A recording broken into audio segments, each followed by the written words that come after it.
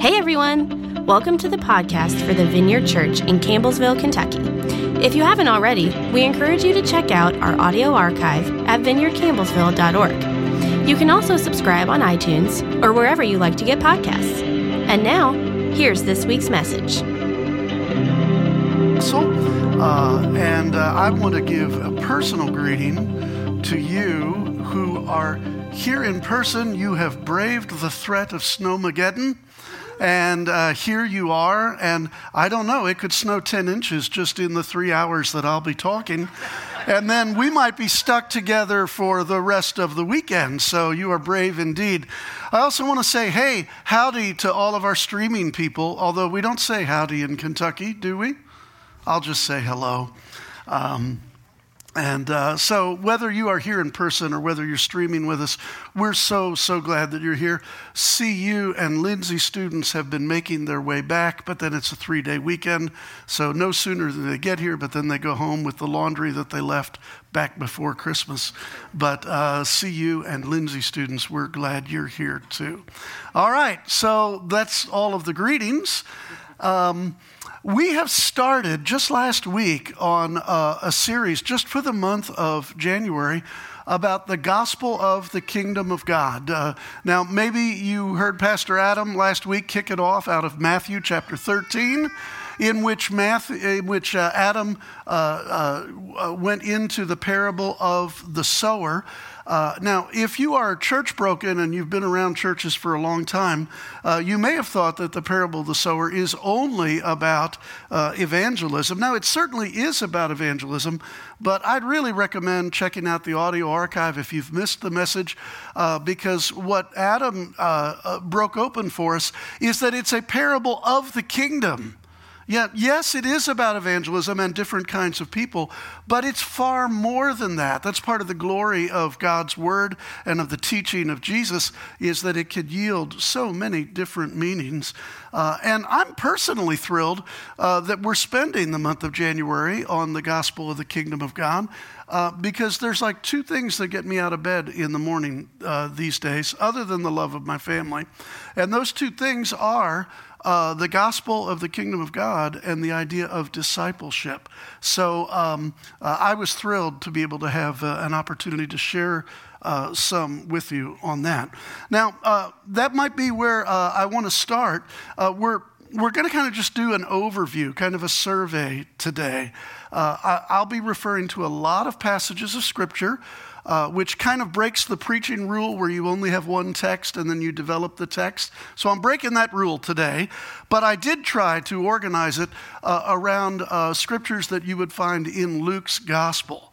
So it'll be, I'll take scriptures of Luke's gospel for 200, 400, 600, 800, and we'll just keep going to see how the gospel of the kingdom of God is related in Luke's gospel. Now, last week, Adam said that among newcomers and visitors over the last year or two, we've frequently had the question, why you guys talk about the kingdom of God so much?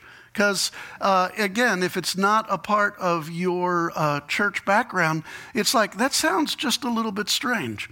So let's start with this. Can we do a thought experiment? Okay, it's already weird. It just got weird here at the Vineyard. Let's do a thought experiment, okay? I want you to imagine, and I'll be asking you a question about this, so do it. I want you to imagine that tomorrow morning you wake up and somehow, heaven has come to earth. Now, here are the rules. You wake up tomorrow morning, you're still you. You're still going to go to your job, or you're still going to take care of your children, or you're still going to go to school. In other words, life in Taylor County is still going to go on, but somehow heaven has come to earth.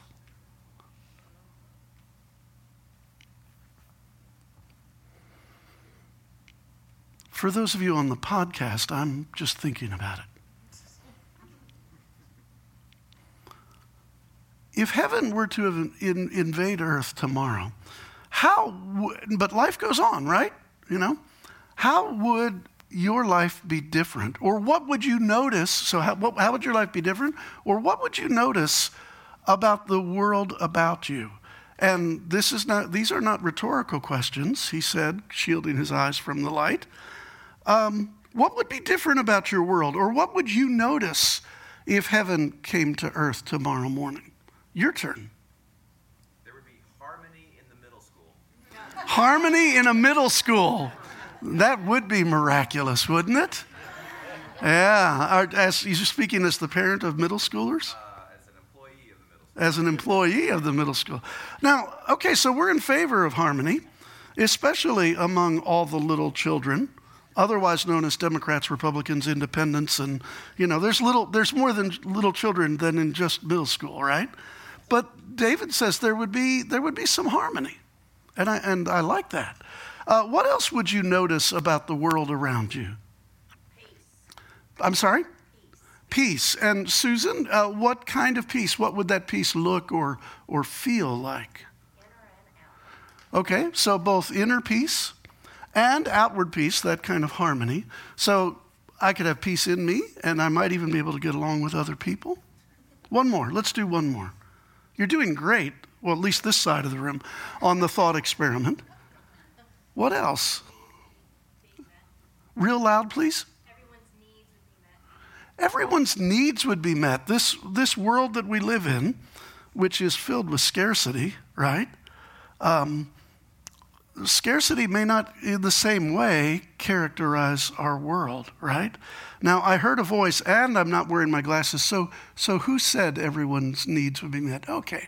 So, and by the way, how, in your mind, how would that happen? Is it just all of a sudden everybody's refrigerator becomes Kroger? Or how would our needs be met? Everyone would have the food they need, the home, shelter they need. They'd have a home, they'd have a shelter. These are important things, right? I mean, I'm grateful for a warm house when Snowmageddon is upon us, right?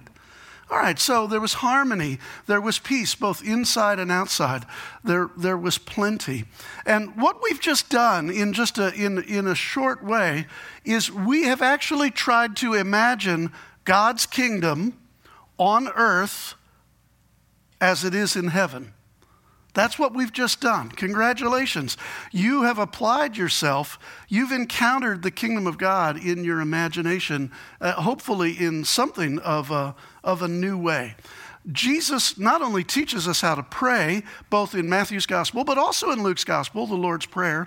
And the very first request that we're supposed to make is, let your kingdom come, let your will be done on earth as it is in heaven. Now, when we pray that out loud and we pray it all together, we would be tempted to think that those are separate thoughts because we're all doing it together. Let your kingdom come. Let your will be done on earth as it is in heaven. But grammatically, this is the first request that every follower of Jesus, the Lord instructs us to pray. Our first request is, Lord, let your kingdom come. Let your will be done on earth as it is in heaven. I'm challenged by that because what I need to figure out then is that really my first prayer day by day? Let your kingdom come in, as Susan said, inside and out. Let your kingdom come in me. Let it come in my loved ones. Excuse me. Let it come in my loved ones. Let it come in my place of employment, especially if it's a middle school. Let your kingdom come. And it's actually a wonderful prayer exercise. So we've moved from the thought exercise to trying to define the kingdom. And in defining the kingdom, we're moved right into a prayer exercise. And that is, can we imagine in our world, in me, in my family, in my employment or my task or whatever it is I've been given to do, that it's even possible for God's will to be done on earth as it is in heaven. This is the kingdom of God. Now, right away, we have to stop and do just a little bit of preliminary work, if I may. And that is that depending on your church traditions, a lot of people would think that there's a difference between the kingdom of God and the kingdom of heaven. And that's because Matthew's gospel almost exclusively uses the kingdom of heaven, while Mark and Luke and John use the phrase the kingdom of God. But take it from me, they are all synonymous. Heaven is just the place of God's presence. All right? So whether you're reading in Matthew or whether you're reading in Mark, Luke, or John, when you encounter the phrase either the kingdom of heaven or the kingdom of God, they're the same thing. But many of us, I certainly did for the first 20 years that I was trying to follow Jesus, tried to consign the kingdom to some future event and some future place.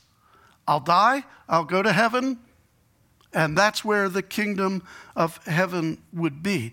So just as a preliminary, kingdom of heaven and kingdom of God are synonymous. Pastor Adam worked out of Matthew last week, Matthew 13. So Jesus, in providing the many parables that are in that chapter, always said the kingdom of heaven is like.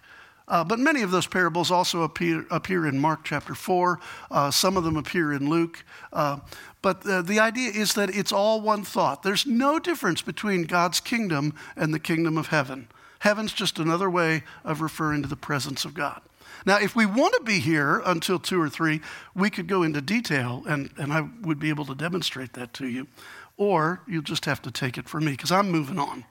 Okay? So now we've done our preliminaries. We've tried to imagine waking up with the presence of God and the presence of his rule and his reign. I don't think this is too tough. God rules and reigns in heaven, yeah? Well, what would it be like if he ruled and reigned on earth in the same way that he rules and reigns in heaven? And here's part of the challenge, especially, I'm going to be hard on us North American evangelical / charismatic Christians. Can I just tell you this? We suffer from a gospel too small. May I tell you that? Somehow, when I met the Lord, for example, in 1970, when I met the Lord, this was the gospel that was given to me. Ray, you have a sin problem. Jesus paid the price for your sin. You can accept his gift. This is the gospel, right? I have a sin problem. Jesus paid the price. It's a free deal. Take the deal, right? Now, everything that I just said is true, but it's not all of the truth. There's not one thing wrong with the fact Ray has a sin problem. Ask my wife. Ray has a sin problem. Jesus paid the price. There's something that he did on the cross that only he could ever have done in all of human history, right? So these things are true. I have a sin problem. Jesus paid the price for my sin, and it's the free gift of God for anybody who will take the deal. The problem is that the gospel of the kingdom of God is this big, and the gospel of go to heaven when you die, get forgiven, go to heaven is this big. Now, this big is okay because it's part of the truth. But the gospel of the kingdom of God is so much bigger. And over the years, and I would say all of the 20th century and now into the 21st century, especially us North American folk, we have suffered from a gospel too small. I want to say this, the gospel of the kingdom of God differs radically from the gospel of go to heaven when you die. Seth, let's do the next slide. Here was the good news that Jesus preaches in Matthew, Mark, Luke, and John in these Gospels. And it is simply this, that finally God's long-promised kingdom is breaking into the here and now. That is the gospel that Jesus preaches. And that is what you've been waiting for. Jesus speaking to the Hebrew people of the first century, which was a long time ago, right? What you've been waiting for has finally happened. Isn't that wonderful?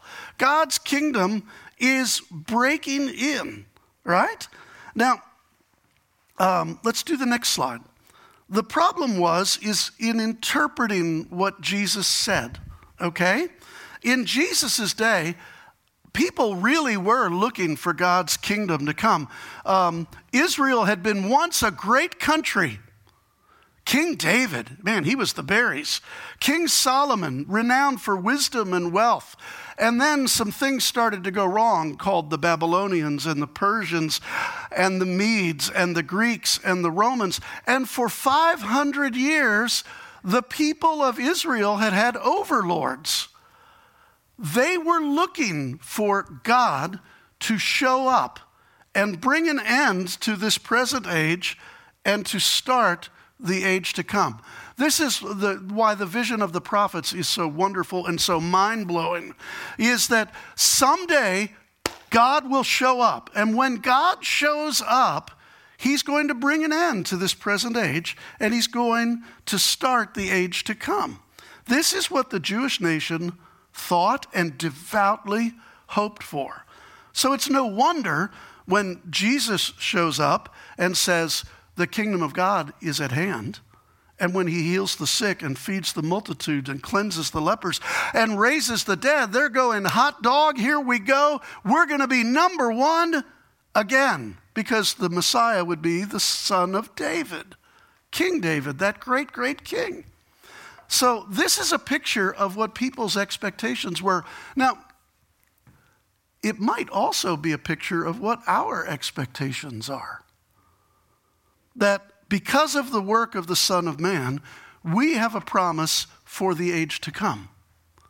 In other words, this is an accurate picture historically of what the people of Israel were looking for. No surprise that it drew great crowds of people to the teachings and the actions of Jesus. But one more look at it, if you don't mind. Isn't it possible that this is what we've interpreted the gospel to be? I live in a dirty, stinky, horrible, nasty, no good world, and someday, because of the work of the Son of Man, then I will live forever with him in the age to come. I'd like to suggest that the expectations during gospel times, 2,000 years ago, at least among North American evangelicals, is not so different than our expectations these days. I was a pastor for a number of years. I got together with other pastors in my community, and one of them, a good man, not a bad man, said, guys, talking to the pastors, guys, when we get to heaven, God's only going to have two questions for us. Did you know my son, and how many did you bring with you? And I'm like, man, I don't want to rock the boat, but I think God's going to be concerned with a little bit more than that. But have you heard that kind of talk? These are the things. Do you know my son, which I think is kind of important, and how many others? If dying and going to heaven is our greatest good, then our expectation is that all the good stuff happens when we go to heaven. If dying and going to heaven is the ultimate and the only question, then we don't concern ourselves with our responsibilities as followers of Jesus in this present age. So amazingly, this is not only the expectation back then, but it's our expectations sometimes even now. But, new slide. I'd like to suggest that this is what Jesus was up to, and that is that there would be an overlap between this present age and the age to come. Now, I have those things in quotation marks because that's biblical language. This present age, that's biblical language, and the age to come, also biblical language. And what Jesus did was something far beyond what most people expected. Isaiah kind of looked forward to it. So did Jeremiah. So did Ezekiel. But not many other people were looking for it. What he did was he inaugurated the kingdom. You know what an inauguration is? That's what gets things rolling. It doesn't mean that everything changes instantly. In the United States, when there's a new administration from one party to the next or even within the same party, just because the new person puts his or her hand on the Bible and takes the oath doesn't mean that everything changes the next day, but it means the changes are on their way. The changes are coming. So this diagram, I think, is a little bit more accurate. And here's where I want to camp for a while. We live in the overlap. We live in the midst of this present age, even while the age to come is still now breaking in. That's why Jesus says some stuff like this. Play with me. Will you play with me? Everybody here bring a hand with you today? Did you bring one? Okay. Put it out as far as you can put it out. Yeah, just play with me. Jesus said that the kingdom of God was at hand. Now, how far? Take a look. How far is your hand? It's not that far away, right? I feel sorry for Anthony Davis, who used to play for UK, because he's got a wingspan of like 22 feet or something. So for him, the kingdom of God is further away than for me at 5'6", right? But Jesus said the kingdom of God is so close. Oh, wait, it's so close. You can reach out and touch it. The kingdom of God is so close that it's not even a long distance call. Not that we have those anymore, right? Let's look at this message now. The expectation is that when God showed up, the world would end and there'd be a whole new world. The reality was that Jesus was inaugurating the way things are done in heaven here on earth, and that we live in the overlap. There's our primary image for today, right? Let's go on to the next slide. In the four Gospels, if you look at kingdom of heaven or kingdom of God, Jesus uses that phraseology more than 100 times in the four Gospels. Do you think it's important if Jesus brings it up 100 times? See, this is the gospel that Jesus preached, the gospel of the kingdom of God. Right? By contrast, and believe me, listen, for that teenage kid back in 1970, I'm so glad that I accepted the free gift of forgiveness in Jesus Christ, okay? But in the four Gospels, language like saved or salvation, fewer than 25 mentions. So is it important? Well, yeah, you got like 20, I think it's 23 is the exact number. Is it important? But on order of importance, is it possible that in our lifetimes that we have emphasized something that Jesus said and that we've ignored something that Jesus said 4 times more? Is that possible? And what happens then is we suffer from this gospel too small. And I mentioned that we're going to do everything out of Luke, right? So he defined his mission. He said, this is what I've come to do. I've come to preach the gospel. He taught about the kingdom of God.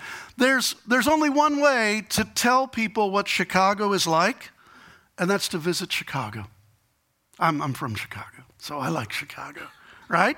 You can say, well, there's a really tall building and you can go up there, but until you actually do it, there's nothing quite like it. Am I right? Yeah. Okay. So it turns out somebody shows up from heaven and says, this is the way things are when God is in complete control. This is the way things are when everybody in the neighborhood cooperates with God. Do you think in heaven that God's in complete control? And it's a tough theological question. Now, more important, do you think in heaven everybody cooperates with the guy who's in complete control? And do you think then it would be characterized by harmony, by peace, and by a lack of scarcity, that people would have everything? If, just as an example, is there a lot of petty bickering and gossip in heaven? Is there a lot of sickness in heaven? Well, what about those beautiful words out of Revelation? I know Luke didn't write Revelation. I said it's mostly Luke. It is, right?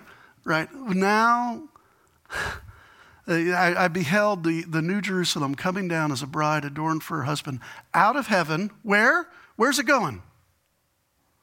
I beheld the New Jerusalem coming down to earth. And I heard in a loud voice, there'll be no more sickness, no more sorrow, no more crying. If we can cooperate with the guy in charge, then life will more and more and more be characterized by peace, harmony, and lack of scarcity, especially for others. Okay?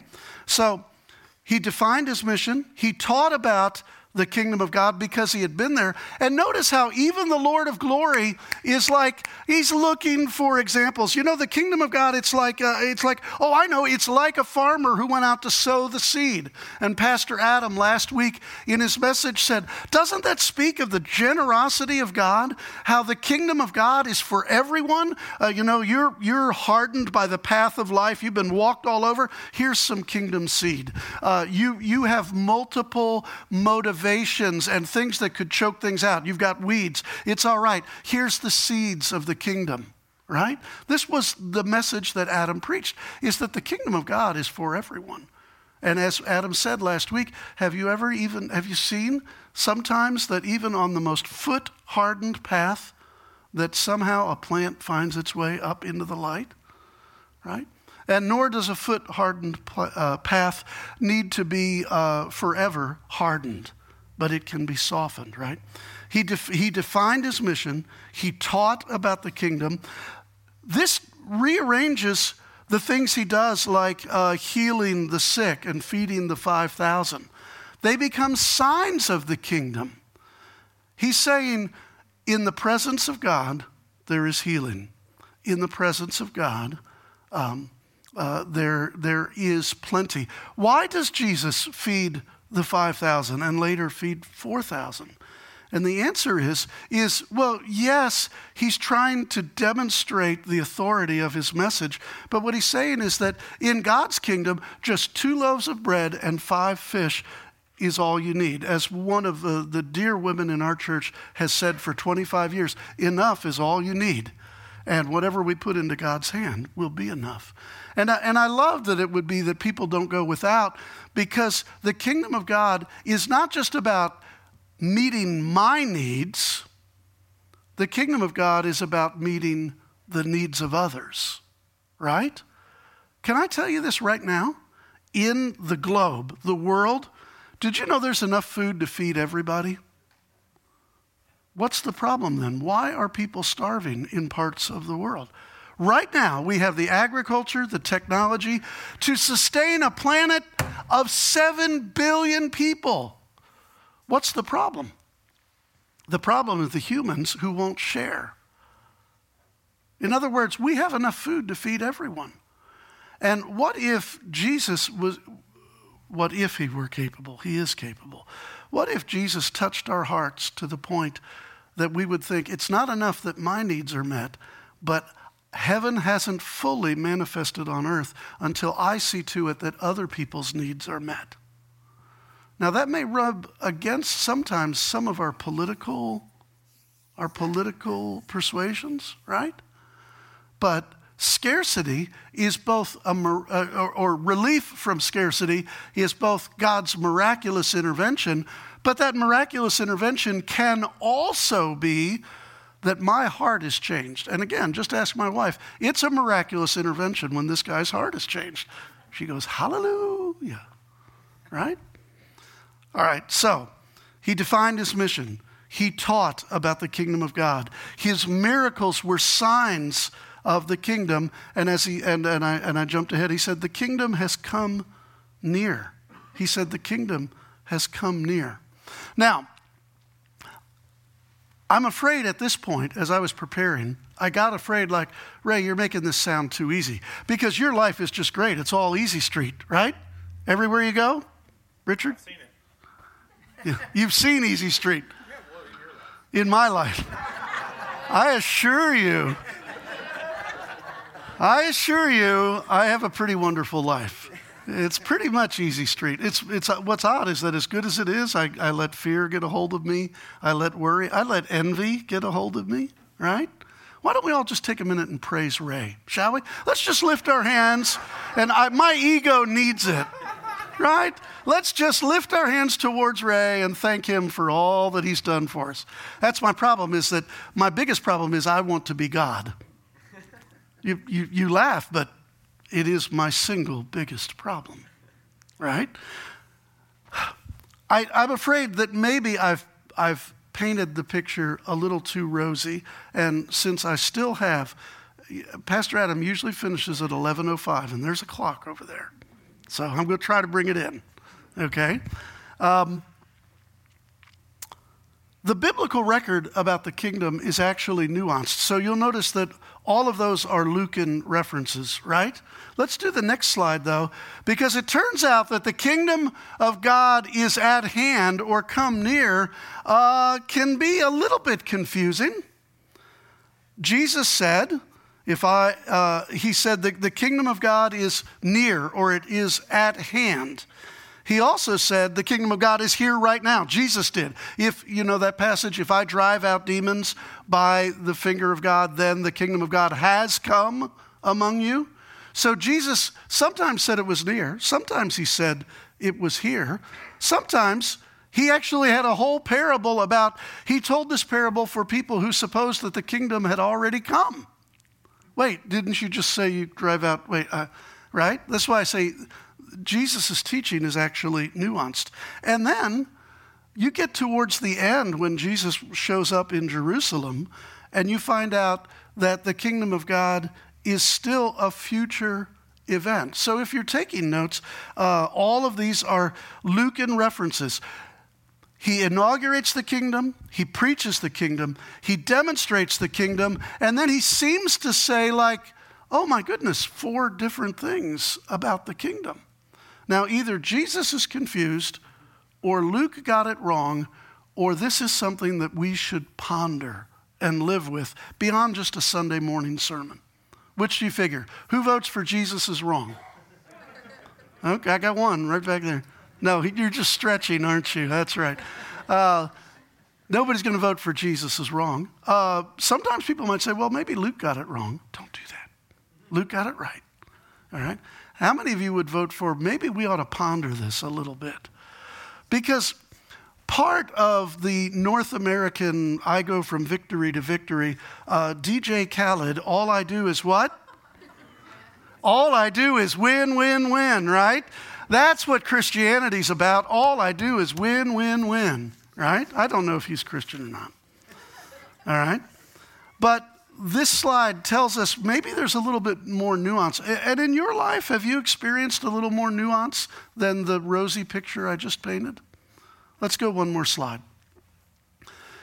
We live in a point of tension because there are 2 ages that are overlapping. Remember that? That is the central image today, is that this present age is currently being overlapped by the age to come, but they both live there. Right? In other words, there's conflict between kingdoms. The Apostle Paul, in the first chapter of Colossians, says that God has transferred us out of the kingdom of darkness into the kingdom of light. There are kingdoms that are in conflict. The truth is that the call to follow Jesus is not a call to ease, it is a call to conflict. Conflict at a cosmic proportion. The call to follow Jesus is a call to conflict. The coming of Jesus was the beginning of the end of this present age.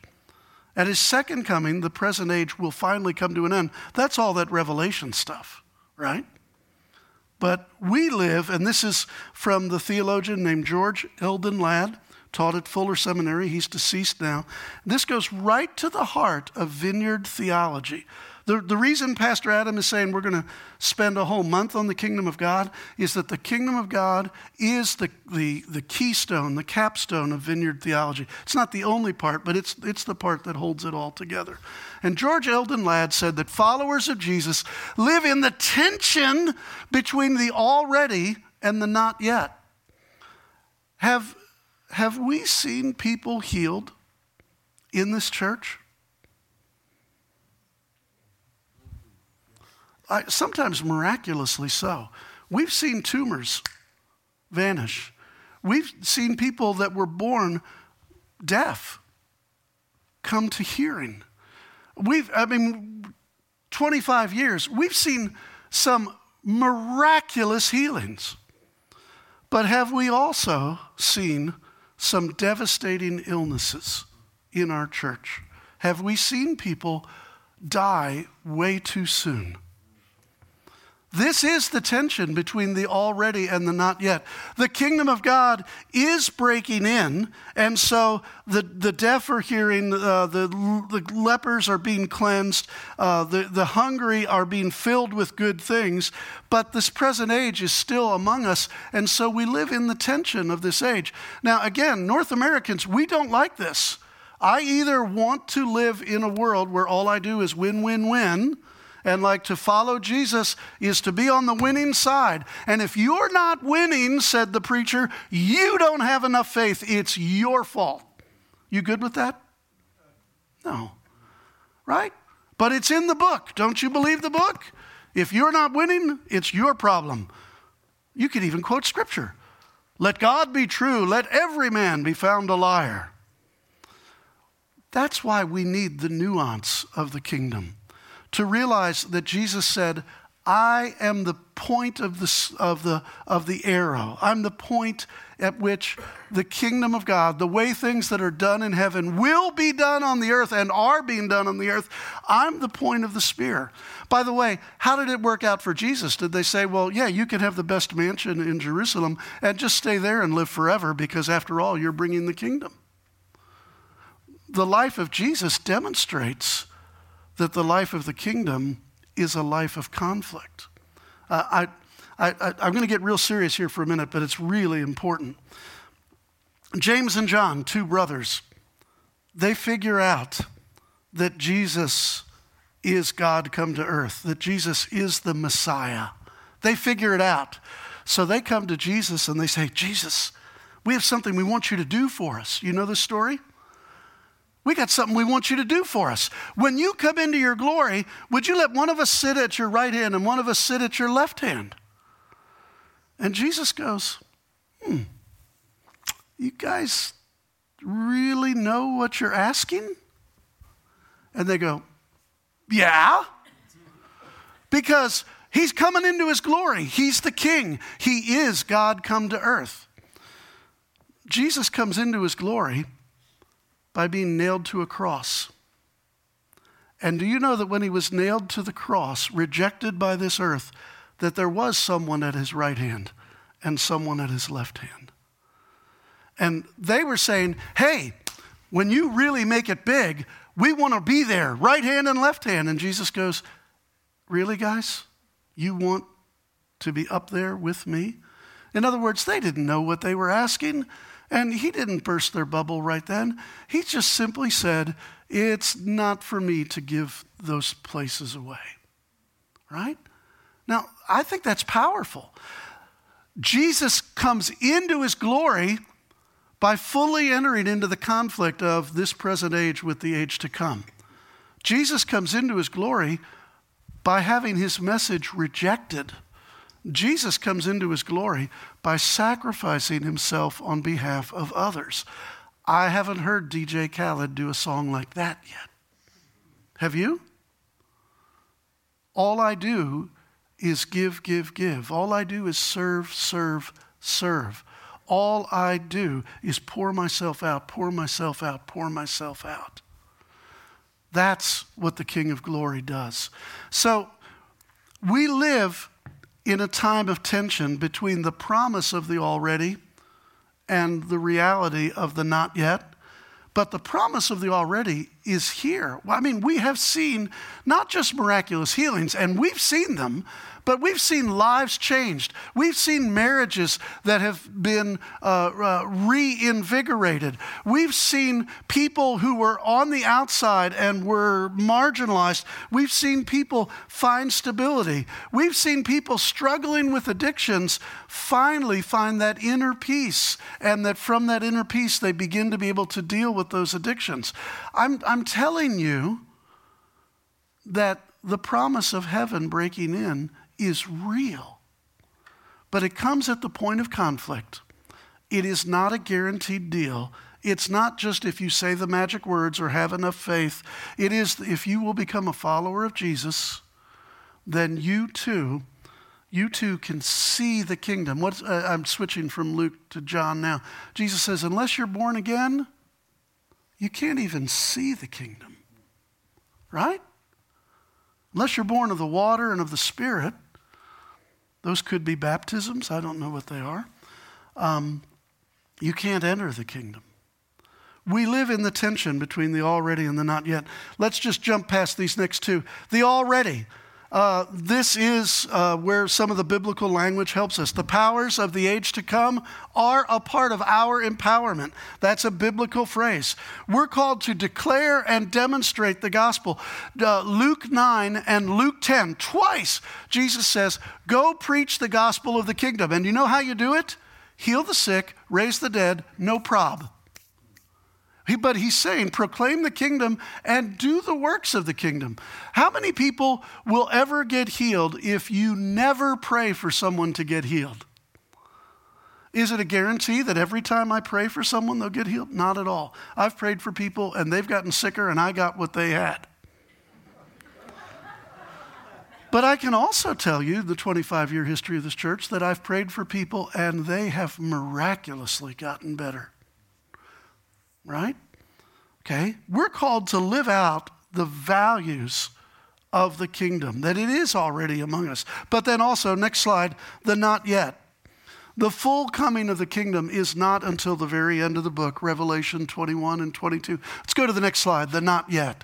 The not yet tells us that until Jesus returns, it won't fully be wrapped up. So we live in this present age, sometimes with sickness, and indeed, if we have a heart for others, certainly with sorrow.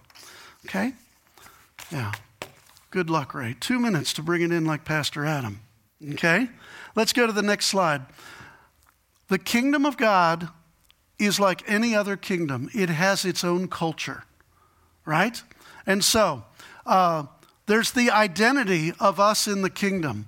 The identity of us in the kingdom can be traced from the book of Exodus 19, to 1 Peter chapter 2, all the way to Revelation chapters 5 verses 9 and 10. You're just going to have to look it up because I got to scoot.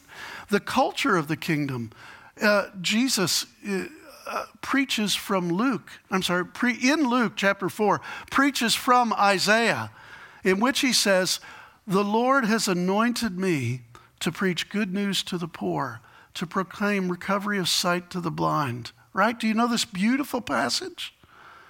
That's the culture of the kingdom. Here's the culture of the kingdom, and in the best way that I know how to give it. Jesus will not extinguish a smoldering wick, and he will not break a bruised reed. Every one of us comes to Jesus smoldering or bent. And he will not extinguish that wick. He will not break the reed. Never. The culture of the kingdom, Adam said this last week. It was so good, I tweeted it. The culture of the kingdom is not conquest. It is discovery of what God's doing. The culture of the kingdom is not about our side wins and everybody else loses. The culture of the kingdom is not dominion, but discovery. And then after we discover what God is doing, we find ourselves cooperating with what God is doing. What's our commission? Well, you can look. I know there's Matthew 28, 18 through 20. But if you really want to see the commission of the kingdom, look in Luke 9 and in Luke 10. He does it twice. First, he sends out the 12. And then just to show you that it's not for super apostles only, in chapter 10, he sends out 72.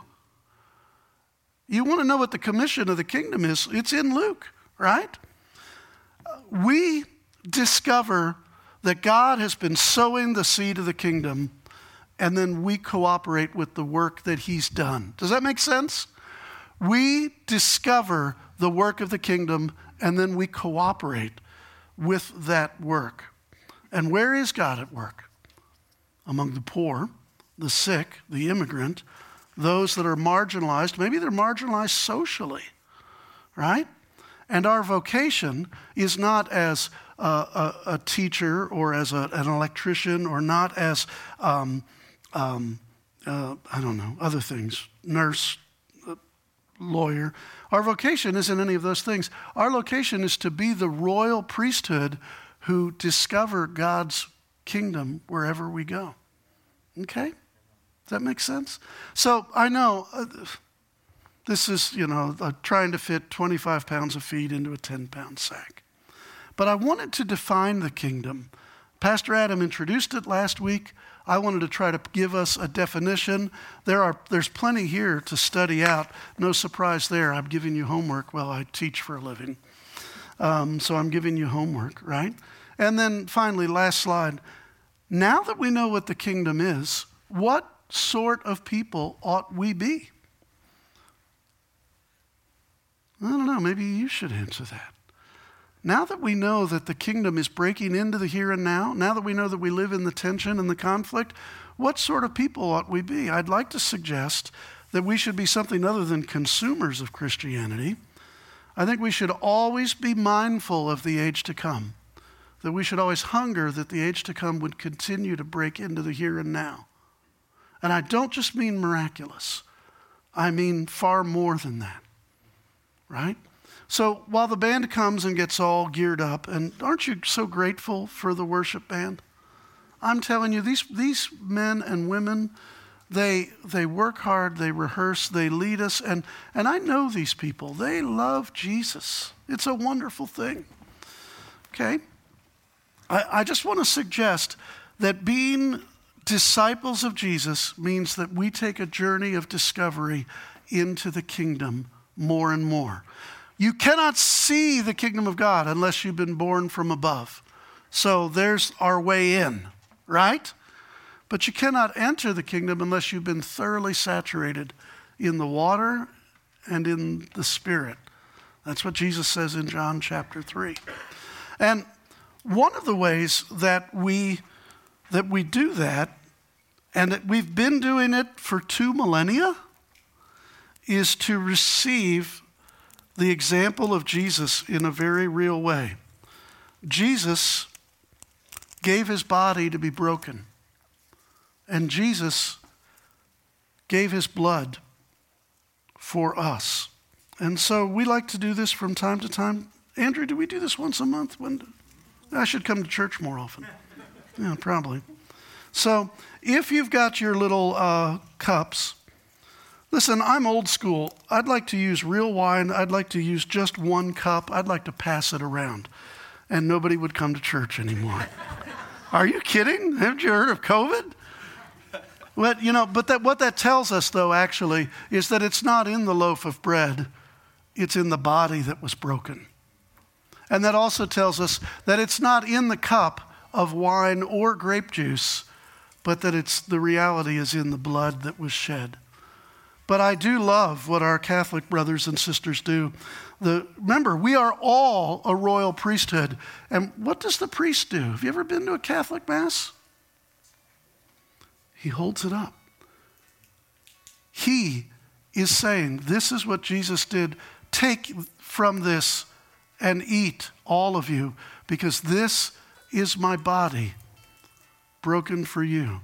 So, my friends, receive the body of Christ, broken for you.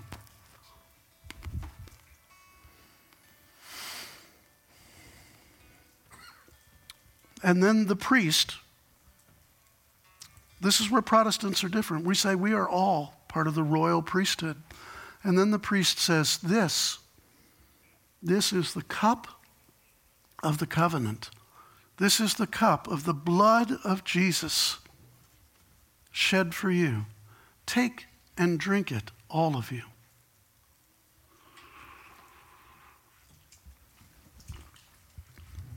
Thanks, Jesus. The miracle is not in either the bread or the liquid. The miracle is in the grace of God. Thanks again for stopping by the podcast of the Vineyard Church in Campbellsville, Kentucky. If you'd like to keep up with what's happening at the Vineyard, you can follow us on social media. Until next time.